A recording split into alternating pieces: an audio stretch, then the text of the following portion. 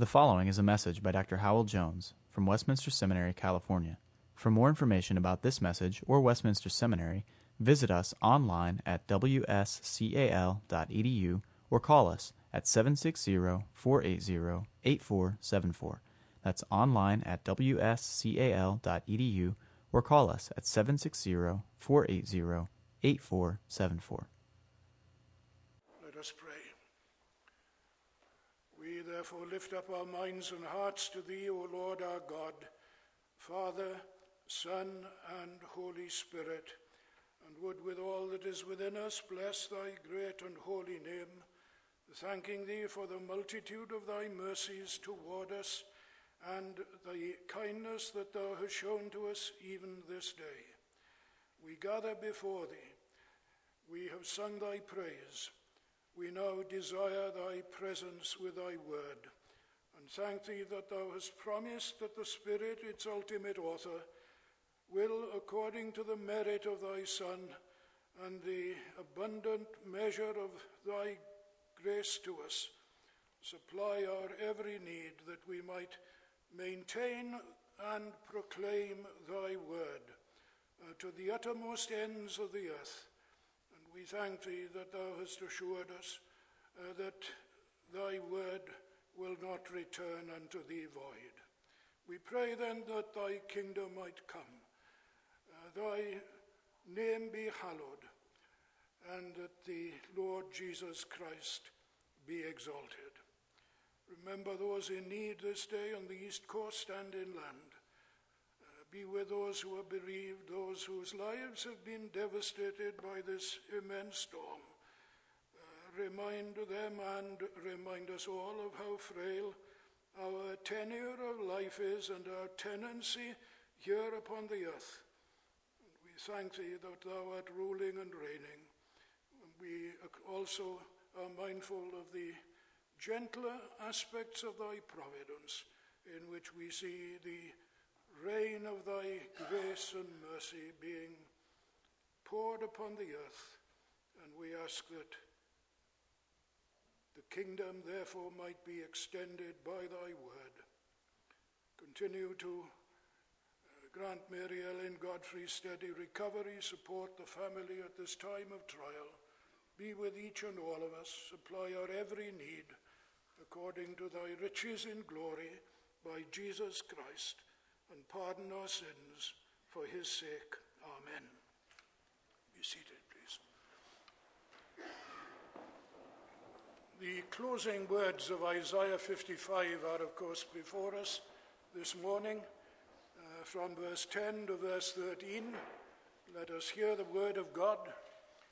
For as the rain and the snow come down from heaven and do not return there, but water the earth, making it bring forth and sprout, giving seed to the sower and bread to the eater, so shall my word be that goes out from my mouth. It shall not return to me empty, but it shall accomplish that which I purpose, and shall succeed in the thing for which I sent it. For you shall go out in joy, and be led forth in peace. The mountains and the hills before you shall break forth into singing, and all the trees of the field shall clap their hands.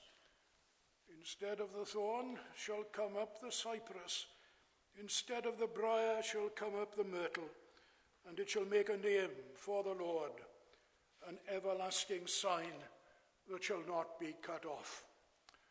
So far, the reading of God's word. May He bless it to us and continue to use the whole of the chapter for our good. This is the time of year, isn't it, when we sing A Safe Stronghold, Our God is Still. And part of a verse of that hymn is God's word, for all their craft and force, one moment will not linger, but spite of hell will have its course. 'Tis written by His finger. And the effectiveness, the insuperable effectiveness of the word of God is at the heart of these verses. My word shall not return unto me void. It shall accomplish what I please and prosper in the thing whereto I send it. And that is depicted by the prophet by an observable event in the physical world, not isolated, but recurring, not local, but universal. Precipitation from the sky produces productivity in the soil and preservation of life. As the rain and the snow come down from heaven, and here we are in a desert, and already there's been snow in the Sierras, and the snowpack, I've learned, is so important. The Colorado so vital. As the rain and the snow come down from heaven, and do not return there, but water the earth, making it bring forth and bud, that it may give seed to the sower and bread to the eater, so shall my word be that goes out of my mouth. It shall not return to me void, empty, having achieved nothing, but it shall accomplish what I purpose and succeed, prosper in the thing whereto I sent it. The church's gospel is God's gospel. The church has not devised it. God has entrusted it to the church to make it known far and wide to all the nations.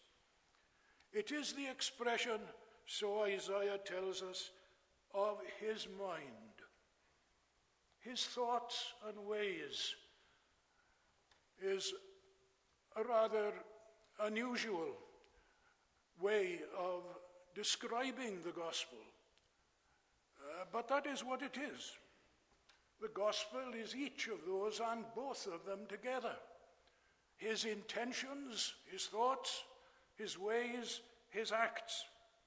God is no armchair theorist, nor is he a compulsive activist, sitting and devising something that he hopes will work, discovering that it doesn't, feverishly trying something else. That's typical of man's thoughts and ways, but it does not in any way characterize God's thoughts and ways. His thoughts and ways are what he purposes, and what he purposes, he performs. Word in Hebrew, as you know, means not just letters, noise, but acts, events. Word declares, word accomplishes. All flesh is grass, and all the glory of man is the flower of grass. The grass withers, the flower fades, but the word of our God shall stand, rise up. It's something dynamic. It goes. It brings to pass. It's his let there be. And there was. And this gospel is his ultimate how-to word to save sinners. It's not spectacular like the Jews expected. It's not speculative as the Greeks who sought after wisdom. It's what the world regards as weak and foolish.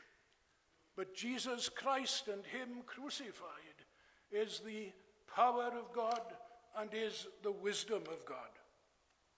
Is that word, that gospel, folly to you, or the highest wisdom? Is it the ultimate weakness or the supreme power? How do we think of the gospel day after day? We ourselves and the Church of Jesus Christ is living proof that this old story of Jesus and his love to sinners is the power of God to salvation to everyone who believes, to the Jew first and also to the Greek. It's the expression of his mind, but it comes from his mouth. So he tells us, so shall my word be that goes out of my mouth. He is the one who has revealed this. It's not that the church has sought to devise it, much less perish the thought, though it has often been true, that the church has sought to invite the world to devise what would be in its best interests, as if we had nothing whatsoever from God to say to man. The world can't analyze its own need, can't prescribe its own remedy, at least a remedy that works. It doesn't understand the depth of its own need. But God does. And he's taken every aspect of human need into consideration in devising this word of wisdom. Oh, the depth of the wisdom and the knowledge of God. How marvelous are his works and his ways past finding out. Nothing has been omitted. Nothing has been neglected. Everything has been taken into consideration. Ample provision and abundant salvation has been provided. And so, he has revealed it. He reveals it through the Old Testament, supremely in his Son, and then consequently in the New Testament scriptures to the church. And that's our message. Are we bold about it? Can we be clear and plain about it?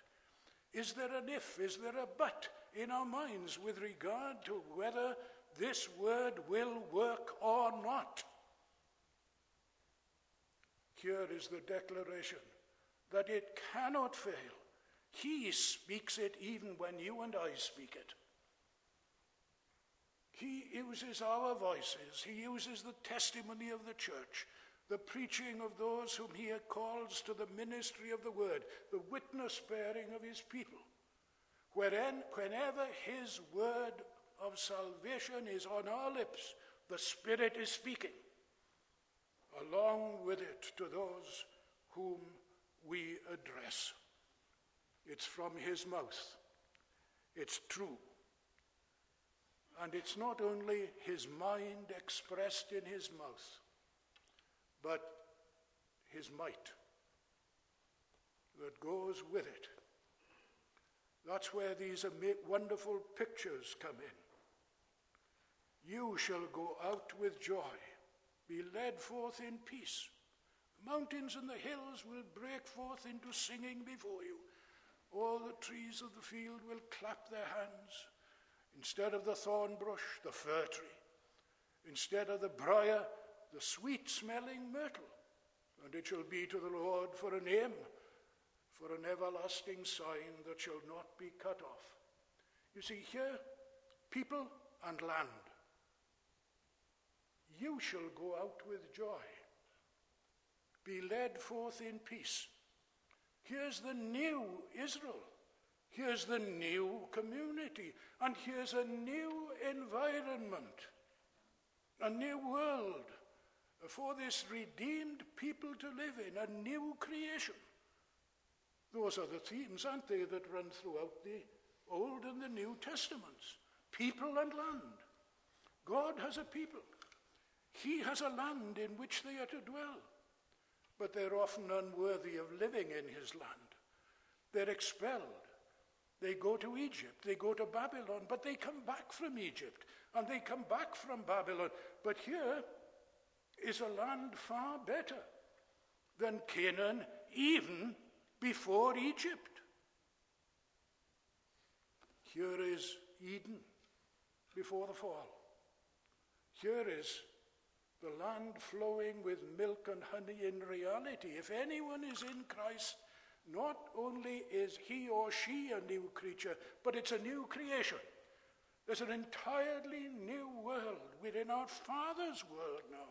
Heaven and earth is transformed. We see him in it, but not only that. We enter into it. This rest begun below, this foretaste of heaven above, we enter into it with joy. Delivered. That verb is so often used about coming out of Egypt. Delivered from bondage to sin and Satan, from guilt and death, never ever to be recaptured again, never ever to be under the condemnation of God again. We're in a new relationship with him, one of peace, reconciliation, that's fixed and stable and sure, because all that alienated him from us, namely our sin, and all that alienated us from him, namely our enmity, has been borne and dealt with in the death of the Lord Jesus Christ. And we're brought home and we're one with him forever and forever. And so there is this internal transformation. We're made more like human beings. We begin to stand tall like a fir tree and exude fragrance like the sweet-smelling myrtle, the savour of Christ being made known through us as we make known his word. And this will last. It's an everlasting sign. Here's the victory steel, as it were, which attests what God has done in Jesus Christ, and it will last forever and ultimately be consummated in heaven above. That's the picture. Fill it out for yourselves. Martin Luther once said, "I did nothing. The word did it all." That wasn't really a theological statement. It was an acknowledgement of the fact that in comparison with what God did, what had he done? Very, very little. A better way, of course, of putting that is this. God's word works because God works with his word. That's why. He doesn't just devise it. He doesn't just entrust it. He doesn't just tell us, the church, to declare it. But even when the church is faithless to this wonderful assignment given to her, to make known the unsearchable riches of Christ among the heathen, God's work doesn't go into abeyance.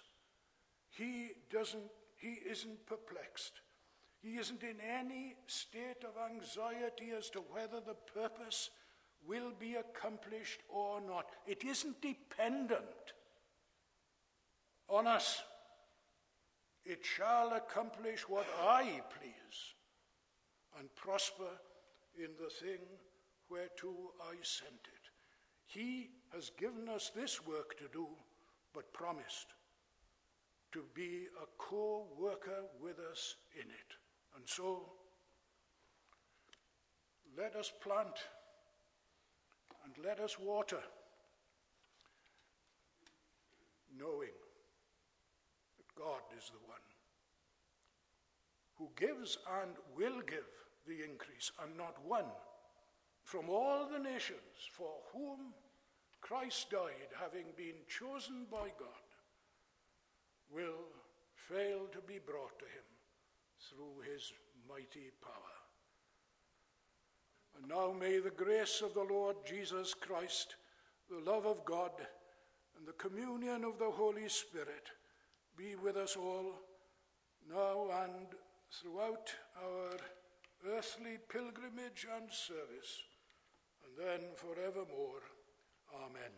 Copyright 2012, Westminster Seminary, California. All rights reserved. You are permitted to reproduce and distribute this material in any format, provided that you do not alter the wording in any way and that you do not charge a fee beyond the cost of reproduction. For web posting, a link to this document on our website is preferred.